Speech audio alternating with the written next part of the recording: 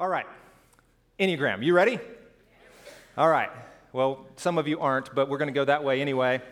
And if you drift off to sleep, I'll bring you back in a few minutes. Now, if you have your journals, it's good to bring them on Sundays. There's some pieces in here, some places where you can take notes. If you don't have a journal, we have some in the back of the room that you can grab.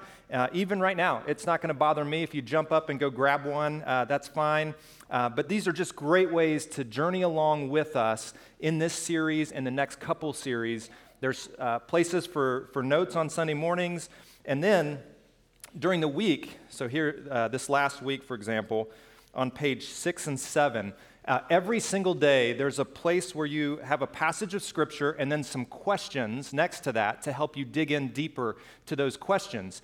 And if you're a 1 like me, and you'll hear what a 1 is here in a couple minutes, there's check boxes to the very far left. I love those check boxes. It gave me an opportunity this week to check it off and feel like I was getting somewhere. You guys know what I'm talking about. Some of you like the check boxes like me. Even if you didn't do it, you checked it just so it would look good on the paper. So each week you've got some daily activities just to help you go a little bit deeper, and then there's some group questions. So this is a great tool to help you walk this out a little bit further. Okay, so the Enneagram. We're going to do a quick review to catch those up who missed last week. This is what the Enneagram is. It is a dynamic personality system. So many of us have heard about personality tests such as the Myers-Briggs, INTJ, ESPQ. I don't know all the letters, but you guys know the Myers-Briggs. There's all kinds of different personality tests. What I love about the Enneagram is that instead of getting at our actions, it gets to our motivations. Why do we do the things that we do? And if we can get to our motivations, if we can get underneath the actions to the motivations, we might be able to understand a little bit more about ourselves, how we're wired, and how we can move to a healthier place. And I think this honors God in getting into how He's wired us, how the world has shaped us, and then move in a direction of health and wholeness, which only God's Spirit can bring about true transformation. And that's where we want to go today. 2 books that we've recommended as you walk through this series. If you're a reader, The Road Back to You is like the basis. It's the first book you should read about the Enneagram if you want to know more about it. Ian Cron and Suzanne Stabile authored this book. Suzanne authored this second book called The Path Between Us, and it's more about relationships. Like once you understand yourself, how do you relate to other people? If you're married, I would highly recommend this book as a conversation in your marriage to read through it together. And then last week, we gave you 3 rules, and I'm going to remind you every week about these rules. My wife and I had a disagreement yesterday because of the rules. The first rule is this: my number is not an excuse for my behavior. Like once you begin to understand more about yourself, it is easy to say, hey, just get used to it, that's who I am. It's just who I am. If you don't like it, and that's not a healthy thing to do. So my number is not an excuse for my behavior. Second thing is, I won't use your number against you. And I'm not saying that this is what Robin did to me, but maybe she did. And since she's not up here to defend herself, we'll just put it at that. And number 3, I'm going to work on me during this series, not you. Like it's important that we work on ourselves and not try to work on the people around us. And it is easy when we get into conversations like this to think about all the people who need to hear it and who need to get better. And I want to just challenge us in that this isn't about nailing someone else down and figuring them out so that we can fix them. It's about ourselves, our hearts and our minds, and where we are. So those are the rules. And then one quick thought before we get into the spiritual path we'll go on today, and this is this. I want to encourage you to long play your discovery. I want to encourage you to long play your discovery.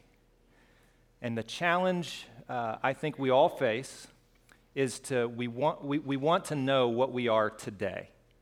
I had someone, even this morning, mention to me, hey, last week when you started talking, I knew right away I'm a 1. And then you kept talking, and so then I knew I was a 13 because I was a 1 and a 3. And by the end, I was 138. I was 3 different numbers. And the challenge is if we try to go too quickly into the conversation, we'll box ourselves in. And once we do that, it's difficult to get our minds to say, well, wait a minute, that might not be it. So I don't want us to box ourselves in to a certain number. I want us to take the long play here, to think a little bit more. I want to encourage us to ask and listen to our families and our friends, people who know us well, our coworkers, as uncomfortable as that is at times, to hear the truth. I think it's important for us to do that. And then the third thing is I want to encourage us to be honest and not project our desires onto self-awareness. And here's what I mean by that. I do not like my number and my type. And my guess is many of you, when you start to discover like the truth about your motivations, you don't like it. And so it'd be easy to project something else and say, well, that's not really me. I'm a 7 because a 7 sounds so fun. That's what I want to be. And so I'm just going to go ahead and say I'm a 7 because 7s are awesome. They're the life of the party. 7s have their own issues, by the way. If you're a 7, you know what I'm talking about. You're more of a robot. You stay away from your emotions. You try to hide those things. And so it's easy to look at something else and say, that's what I want. I don't want what I have. But to be honest is to go deeper, to understand yourself so that you might move to a place of health. And that's my encouragement for it. Okay, we ready? All right. So, Jesus.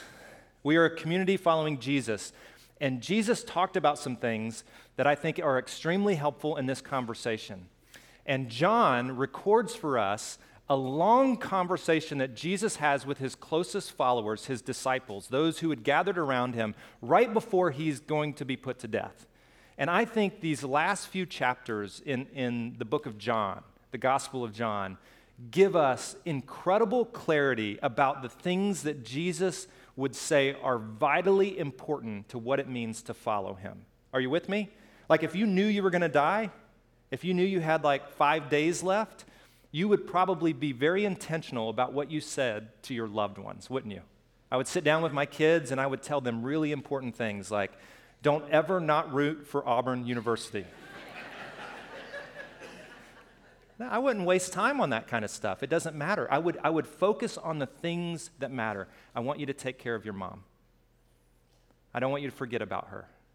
I want you to always check in and make sure as you build your own families, like don't ever leave. You know, I would sit down and talk about the important things. And so Jesus, I think, is talking about the most important things to his followers. And in John chapter 15, this whole conversation, he builds a picture for us. And I love when Jesus gives us pictures that we can begin to understand. And he says this, remain in me, and I will remain in you. For a branch cannot produce fruit if it is severed from the vine. And you cannot be fruitful unless you remain in me. So Jesus is painting this picture of a vine and branches that grow off of the vine that have fruit on them. And Jesus is saying, unless the branches, and he's talking about his disciples, unless as followers of Jesus, unless you remain connected to the vine, there will come no fruit. You will have no fruit in life. And the fruit is the sweet part of life. You will not have that because you won't be connected to the life source, the vine itself. Now, you might step back and say, why does Jesus use this image? Like, this is a strange kind of image for us in this time, this culture. I think a couple different reasons, because I think it was very common, especially a grapevine in that day, very common in that part of the world. And God had talked about Israel as being the vine that he had planted. So in the Old Testament, if you go back and read some Old Testament stories, God talks about Israel as being the vine that he planted, that he wanted to be fruitful, that would bless and feed the rest of the world. And they had failed to do that. And so this whole picture of God planting Jesus as the new vine, the new part of life that brings life to the world around. So he says, now, as followers, remain in me, I'll remain in you. You can't produce fruit apart from me. And then he continues. Yes, I am the vine, and you are the branches. And those who remain in me, and I in them, will produce much fruit. For apart from me, what's that next line? You can do nothing. For apart from me, you can do nothing. It's interesting to me that if you go into Barnes & Noble down the street here, look at the bestsellers, what you'll find is a whole rack of self-help books, how to make ourselves better. And I think there are some great books in there. We looked at, Duhigg wrote something about habits. We looked at that. Atomic Habits was another book there's some great things in there to help us. But what Jesus is saying here is that true transformation,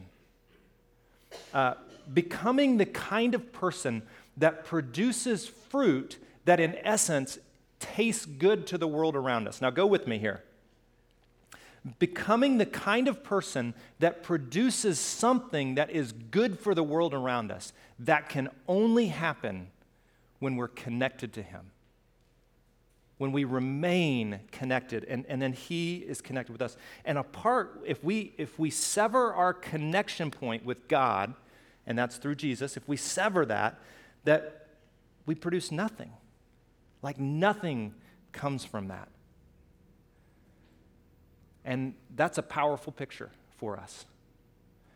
So when it comes to the Enneagram and talking about self-awareness, the point isn't knowing your type.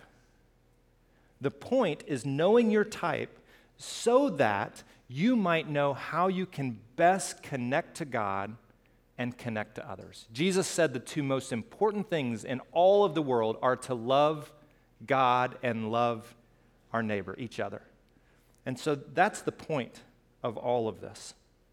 A.J. Sherrill, he said this when it comes to transformation. He says, whereas God is the transforming agent, so God is the one who produces through the vine the life-giving energy and source that we need to produce fruit.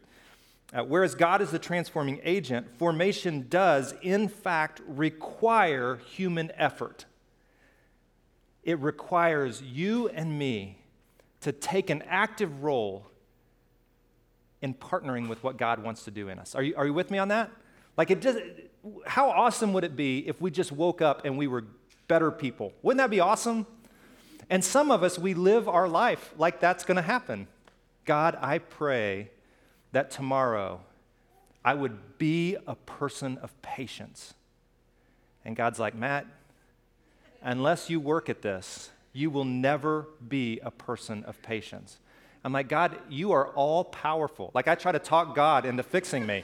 God, you are all powerful. You can do anything. If you read the Psalms, David does the same thing. You can do anything, God. Fixing me would be easy. Just flip a switch and make me more patient. And God say, no, you've got to take an active role in this, Matt. You want to become more patient? Drive in the slow lane on Shea every day.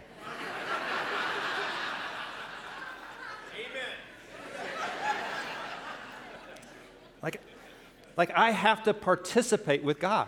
It's God who is the initiator and the most powerful piece, but we play an active role. You play an active role in becoming the person God wants you to be.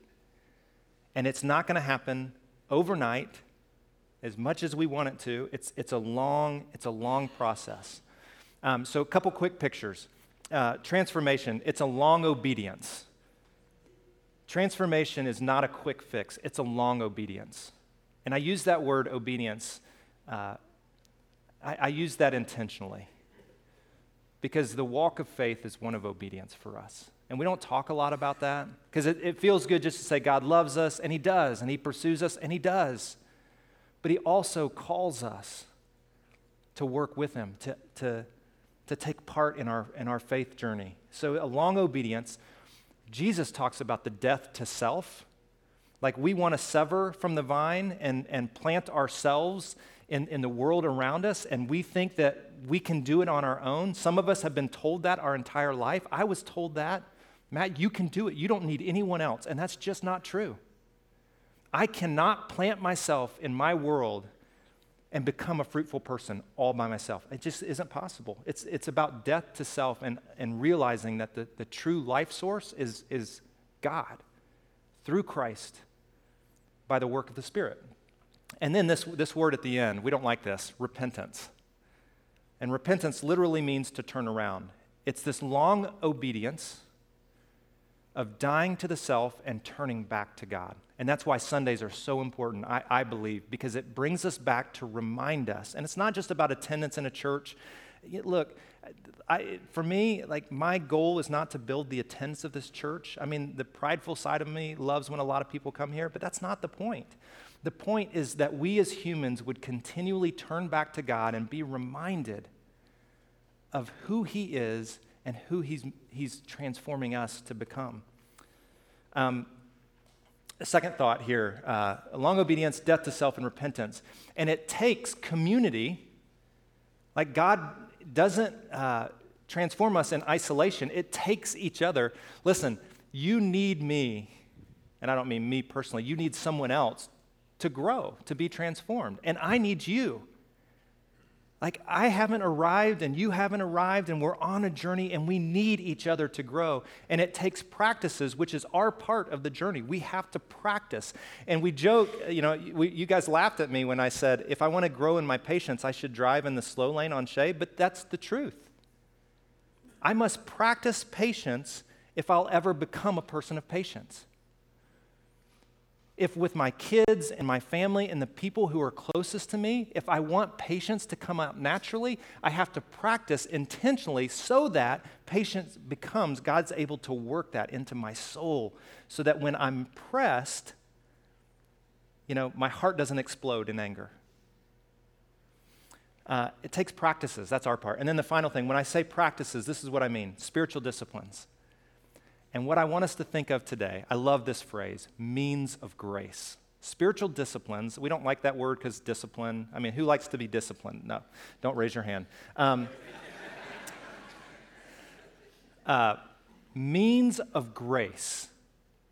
A means of grace is an activity or a practice where you open the conduit between you and God.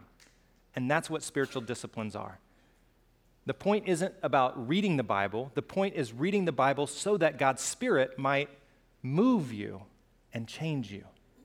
Are you with me? Okay. So what we're going to do here for the next couple minutes, and I'm going to work through these quickly, is I'm going to hit every type, every number, and give us some ideas of spiritual practices that might open the conduit between us and God. And I'll begin with the 1 because it's the best number in the entire Enneagram. So the 1, who is known as the reformer and the perfectionist.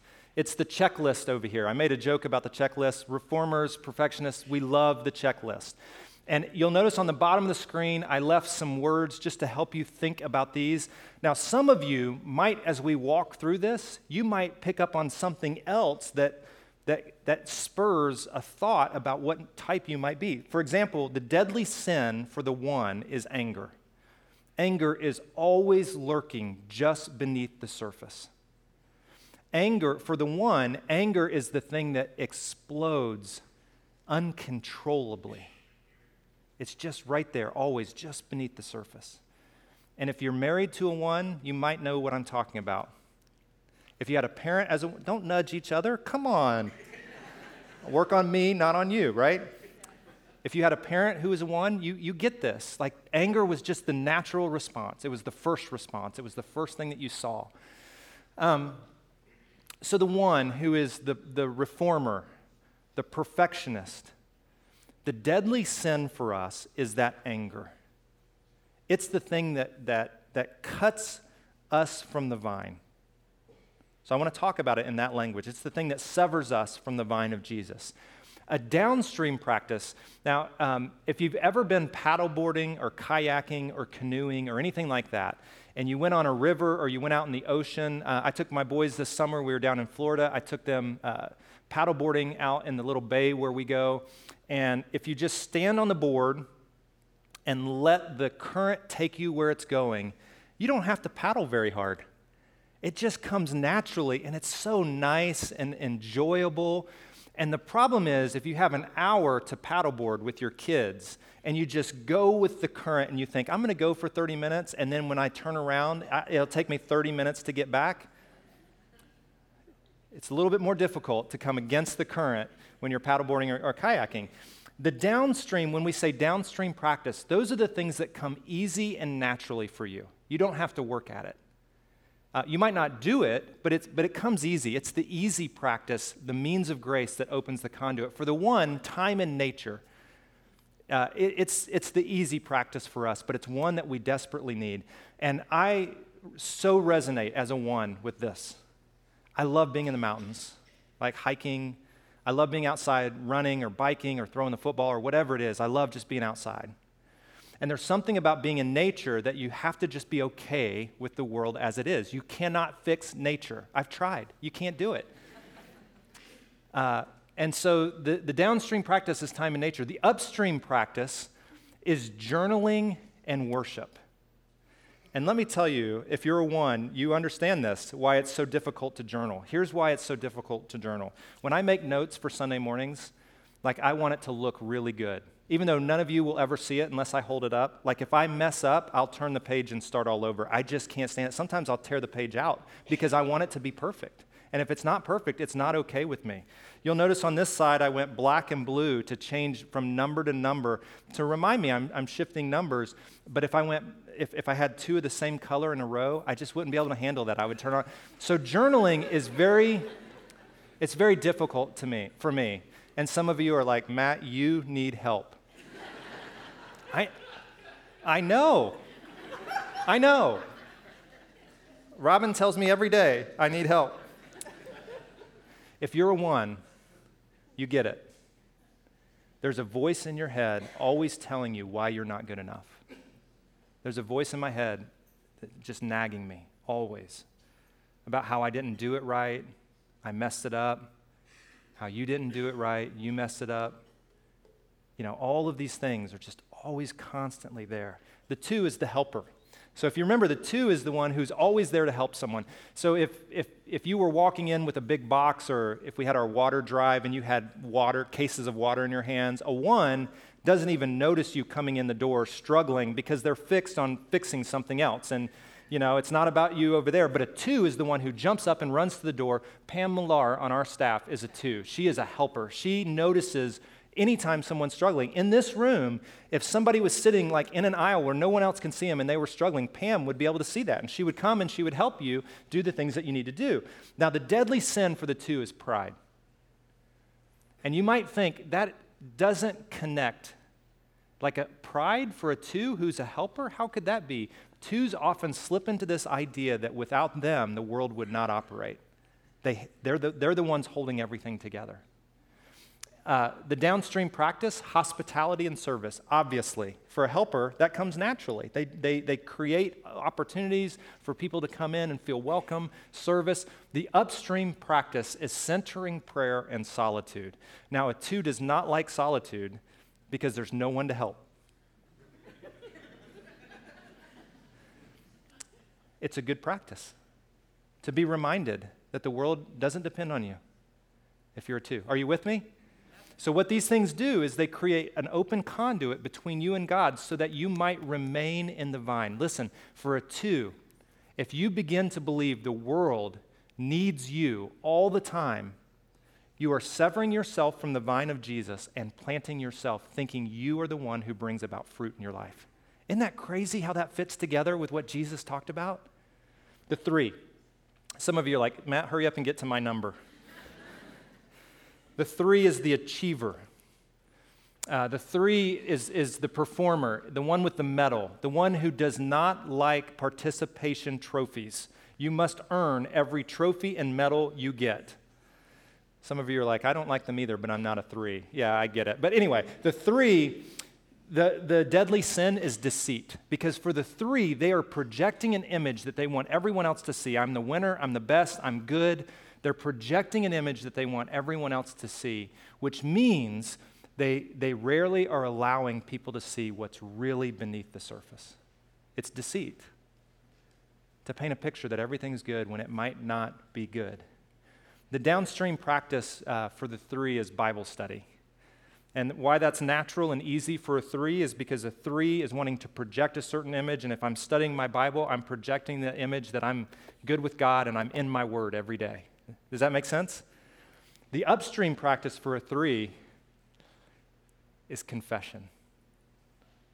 Because it requires the one who is prone to deceit, it requires honesty about what's deep within them. And then Sabbath. Do you know what Sabbath is?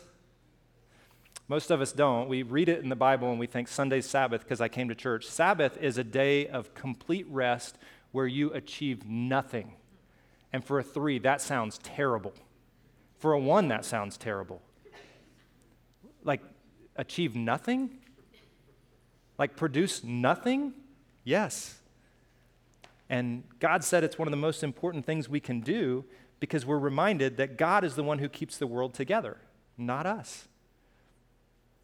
An achiever, a performer, who continually paints an image that everything's great and never lets someone in is the one who is severing themselves from the vine of Jesus and planting themselves to produce their own fruit. Don't nudge people as we go through these. 4 is the romantic or the creative. You remember, these are like the songwriters. They're the artists among us. So I wasn't going to say this, but I'm just going to go ahead and point it out. He may or may not be a 4, but our architect who designed this building and the new phases and everything, he's in the room today. Right now, he's in the room. And didn't he do a great job? Now, what's interesting is if you came into this building and you never knew what this building used to look like, some of you are new today and you have no idea what I'm talking about. There used to be a wall just behind this lower section of chairs. And when he designed the overall building, he saw things that no one else saw. He saw a way that this could be expanded where it would feel like it always was meant to be this. And it wasn't at first this. Like, that's the romantic, that's the artist, that's the creative. The unicorn is the icon. The challenge, the deadly sin for the romantic is envy. And the reason being is because the romantic, the creative, they have this drive to be unique, and they see in others the uniqueness that they want, yet they might not possess. And it causes them to envy what other people have. And it's the thing that disconnects them. That envy is it's the blocker of God's life-giving energy. The downstream practice is solitude and silence. And we talked about this last week for the romantic, like they're often introverted and they become isolated. And that's their natural movement. And so solitude and silence is a practice that is just natural to them. The upstream practice is, when I see this, I want to be a 4. It's feasting. It's like the party. It's the joy, and it's thanksgiving for all that God has done. And for the 4, that's difficult. Because the 4, to be true to their self, they want to be true to the little bit of pain that's deep within them. They want to be unique, and they sometimes have it's difficult for them to express joy and thanksgiving because the envy that tends to creep in to their hearts and their minds. Are you still with me? We're almost halfway there. The 5, the investigator. And it's interesting. I mentioned this week that I don't know a lot of investigators, and some of you told me you're investigators, which is super helpful for me. And then I realized, well, of course I don't know all the 5s because they're introverted and they don't go around telling people what they are. So I get it. The investigator is the one who wants all the knowledge. They get into the books, they get into the study. Like when I put the 2 books up there, they've already bought them and read them this week. Like last week, you got them, you read them, you already know more than I know about the Enneagram. You're wondering why you're not up here telling people, other than the fact that you would be in front of other people, which you don't want to be, but you've got more knowledge. Like that's the 5. Now, the deadly sin for the 5 is greed. The desire for more and more and more. To never have enough, whether that's knowledge or money or stuff. The deadly sin, the thing that cuts you off as a 5 from the vine that is Jesus, is the lack of contentment, the wanting more and more and more. The downstream practice for the 5, you guessed it, Bible study, because it's more knowledge to achieve, to get into the Bible and study and know more. Like that's the downstream practice. The upstream practice for the 5, the more difficult practice but vital for the 5 to open the conduit between them and God, is serving. Like a weekly serving opportunity that puts you with other people and makes you use what God's given you to feed others.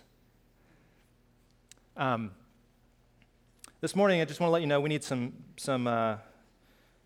people to volunteer in children's ministry. Just kidding.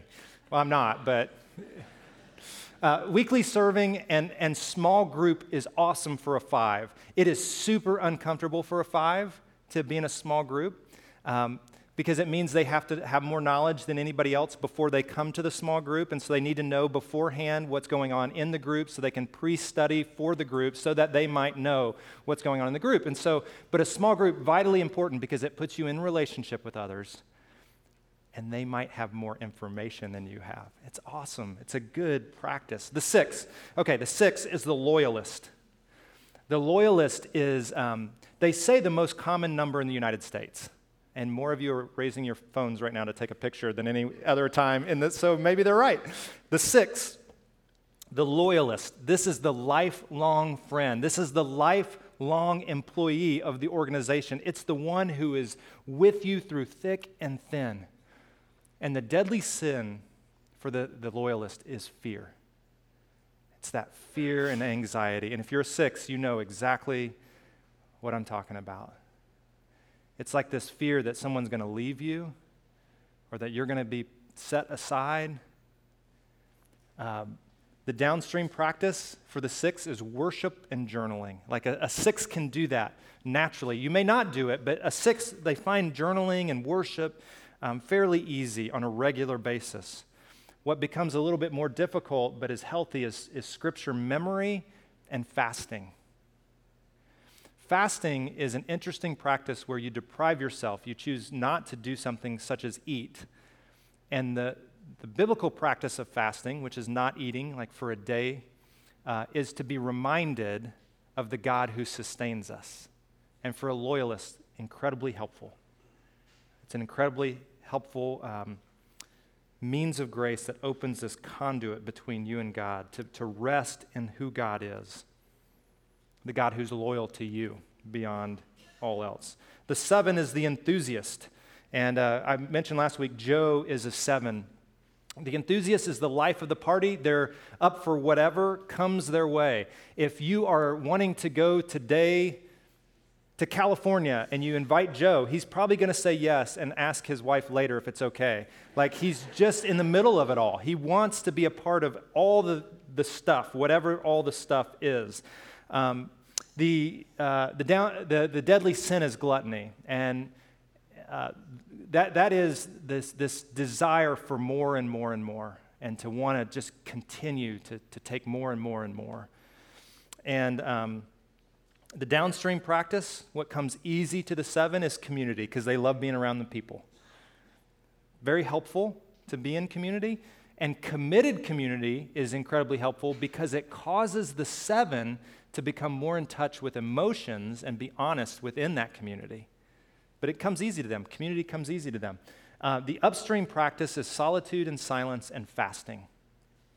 To put themselves in a position where they're all alone, not around a lot of other people, which opens a conduit between them and God. When the 7 continually says yes to everything, they're severing themselves from the vine of Jesus, not slowing down and planting themselves in who Christ is. What's interesting about this, I think if Joe was up here and we had a little conversation in front of some friends, Joe I would remind him of something he told me years ago before I ever even knew anything about the Enneagram. And I asked him, I said, what's one of your most helpful spiritual disciplines? And he said, when I get overly stressed and all of that, he said, I need like a little retreat where I go away for a day. I'm by myself, I hike in the mountains, or I'm just alone. I need to pray and just be with God. Like he was in touch with a difficult practice for 7s because he knew that brought him life. It opened the conduit between him and God. which I think is beautiful. The 8 is the challenger. The 8 is the one who runs right into conflict. They're not afraid of conflict. They're strong, intense. They are decisive. If you can't make a decision, the 8 can make the decision for you. Or the 1. Come ask the 1. They can make a decision as well. Confrontational, natural leaders. The deadly sin is lust. And I'm not just talking about like intimacy kind of lust. Lust for many different things. And one of the primary lust for the 8, for the challenger, is power. The 8 wants no one to control them. They want to control everything around them. They create this hard exterior shell. The downstream practice, weekly serving, where they're serving other people. The upstream practice is this accountability and prayer. And the accountability for the 8 is tough because they have to let someone else in to what's really beneath the surface, and that's difficult. The 9 is the peacemaker.